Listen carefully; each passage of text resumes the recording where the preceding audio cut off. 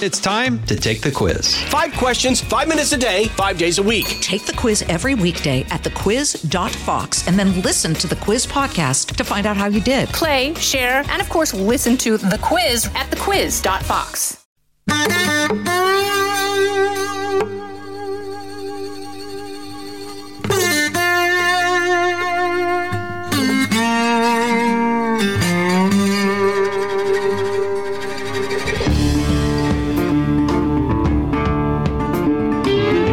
This is Trey. Thank you for joining us for a Tuesday edition of our podcast. Hope you've had a great week. Debate number 1 is in the books on the GOP presidential primary side of things. I was actually in Wisconsin. Went there with my wife for work purposes with Fox, but went back to the hotel to watch the debate and do some video calls with some college students who were holding debate parties. So I was not anywhere near the stage. I was not in the auditorium. I was perhaps like some of you watching it on television. And like I am prone to do from time to time, I like to give caveats. Number 1, it's hard to be on national television. There are folks who make it seem effortless and easy, but it's hard, particularly if you don't do it for a living. It's hard to speak with no notes.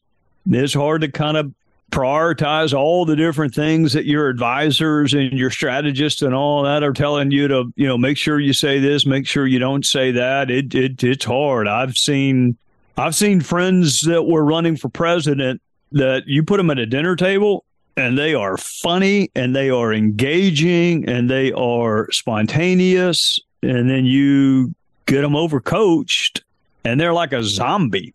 It's hard. It's hard to have command over every issue. It's hard to get it done in a certain time frame. Running for office is hard. Running for president is exceedingly hard. So with all of those caveats, I'll give you my take on it, and then you can give me your take on it. Every one of the 8 candidates on stage, to me, have at least one thing in common. Every one of them. They are all significantly behind the front runner. Donald Trump is up, and not by just a little bit. He's up by a lot. In fact, some polling indicates if you add the support for everyone else, it doesn't equal the support for the former president. So I don't think anyone's going to contradict me on this, that President Trump is the prohibitive favorite right now. He's certainly the front runner. And so whoever is not the front runner, it can be close or you can be way back. And right now they're way back. So the debate to me was not so much, wanting to watch someone who's at 7% in the polls argue with someone who's at 5% in the polls. But because you and I are like only 5 points below that. Whoever's at 5% in the polls, you and I are only 5 points back, and we're not even running. We're sitting on 0. So, why would we want to watch 2 people who aren't anywhere near the lead argue with one another unless they're going to make the case that they have significant differences from the front runner. And that's why I was watching the debate. I wanted these candidates to make the case that he or she should be first in the polls. Not, barely making the debate stage, but I should be first. I should supplant the former president. I should supplant and eclipse the front runner. I should be the nominee. So, I left still kind of wondering, what are the policy differences between each one of these candidates and the former president? We know the policy differences, we'll just say hypothetically, between former governor, former UN ambassador Nikki Haley, and entrepreneur Vivek Ramaswamy. We know that they have different views on Ukraine, perhaps Taiwan as well, U.S. intervention worldwide. But what are their differences with Trump? What are their differences? President Trump is winning. So why are you not at least training some of your attention on the person who is winning? Here's another point. In announcing that he would not attend the debates, the former president said this in a social media post: "The public knows who I am and what a successful presidency I had, with energy independence, strong borders and military, biggest ever tax and regulation cuts, no inflation, strongest economy in history, and much more." And then he goes on to announce that he will therefore not be participating in the debates. And he says debates plural. He can always change his mind. Maybe it's a typo. I don't know. I'll skip out all the all caps parts of that post he made on social media. But that's what he said. The public knows who I am.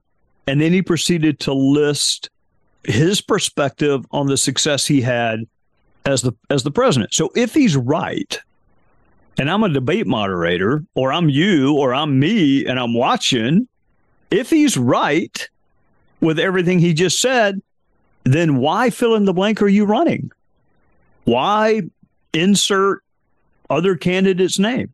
Why are you running? If it is indeed true that under him there was energy independence, strong borders, strong military, biggest ever tax and regulation cuts, no inflation, strongest economy in history. If the economy is the number one issue, and it is, and he had the strongest economy in history, which is what he is saying, then why fill in the blank candidate XYZ are you running? My guess is that those running would say a couple things. Either that post on social media is inaccurate. While there were some good parts of your presidency, there were some parts where we could have done a lot better. They would either say that, or they would say, "You're right, Mr. President. All of what you said is correct. You've, suggested that you were the best president in the history of mankind, but you're unelectable." So those to me are the options for the other candidates: to either disagree with his assessment of his first 4 years, or to agree with the assessment, but say there won't be another 4 years because you are not electable. I have not heard it. I have not heard a single one of the challengers, and I say challengers because he's a front runner. I haven't heard a single challenger say former President Trump is wrong on this policy. He is wrong on this program. He is wrong on this initiative. Honestly, one of the candidates on that debate stage in Wisconsin sounds more pro-Trump than Trump does. So it does beg the question, why are you running? Or perhaps the position is, it was a wonderful 4 years, but you're not electable, and I am. But I still don't hear that argument being made.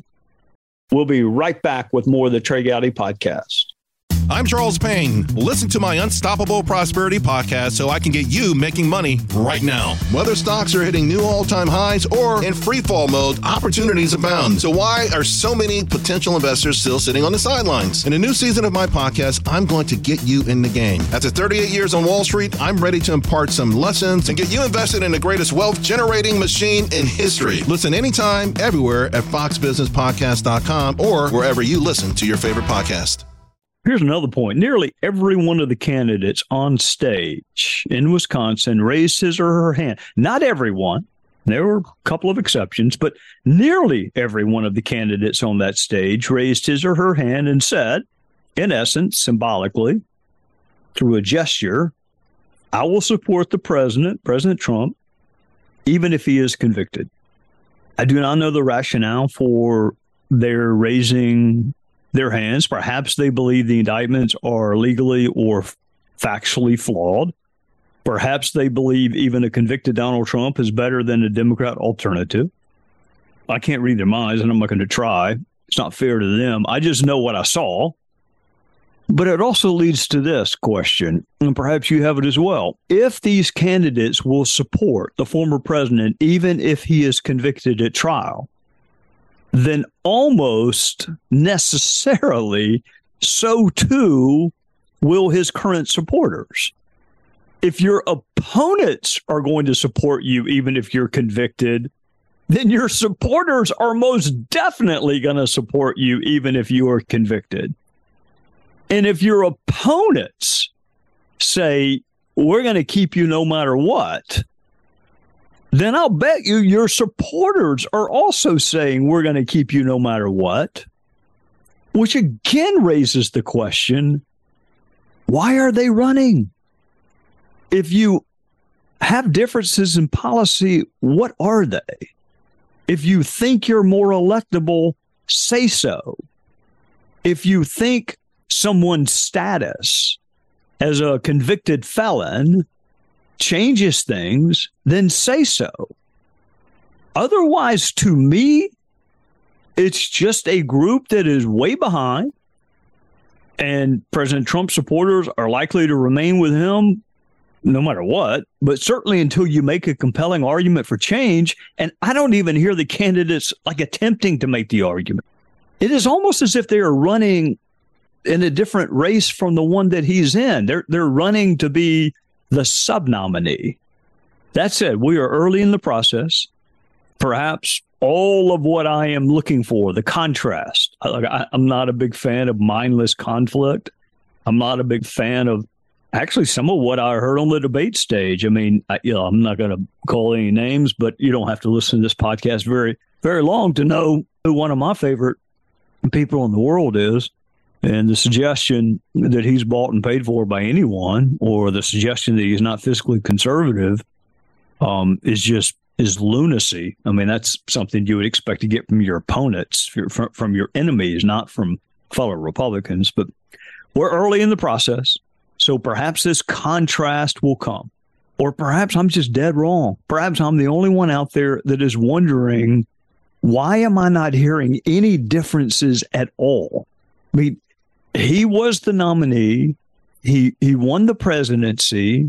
He was the nominee. He lost the presidency. He's the overwhelming front runner right now. And yet you're running. So why? Why are you running? Give us your rationale. Policies, initiatives, programs, electability, flawed status as someone who's indicted, flawed status as someone who's been convicted. I don't care what the rationale is. Just give us the rationale. Or maybe I missed it. Maybe there are lots and lots of differences, and I just was not paying attention like I should have been. And hopefully one of y'all will be good enough to, because I do want to get it right. So hopefully one of y'all will be good enough to let me know. So we'll close with this. Unless and until, this is just me, you may have a different perspective, but unless and until other candidates start making the case for themselves, I don't really see the polling changing a whole lot. But that's my take on it. Let me know what your take on it is, and I hope you have a fantastic last week in August. If you're in the path of the hurricane, all the best. Wish you well. Hope it somehow diverts path. If you are in the extreme heat, autumn is coming. That's what I keep telling myself. It's 100 degrees. It was like 100 degrees in Wisconsin. I just got to keep reminding myself autumn is coming. Y'all take care. We'll see you next week. Listen ad-free with a Fox News Podcast Plus subscription on Apple Podcasts. And Amazon Prime members can listen to this show ad-free on the Amazon Music app.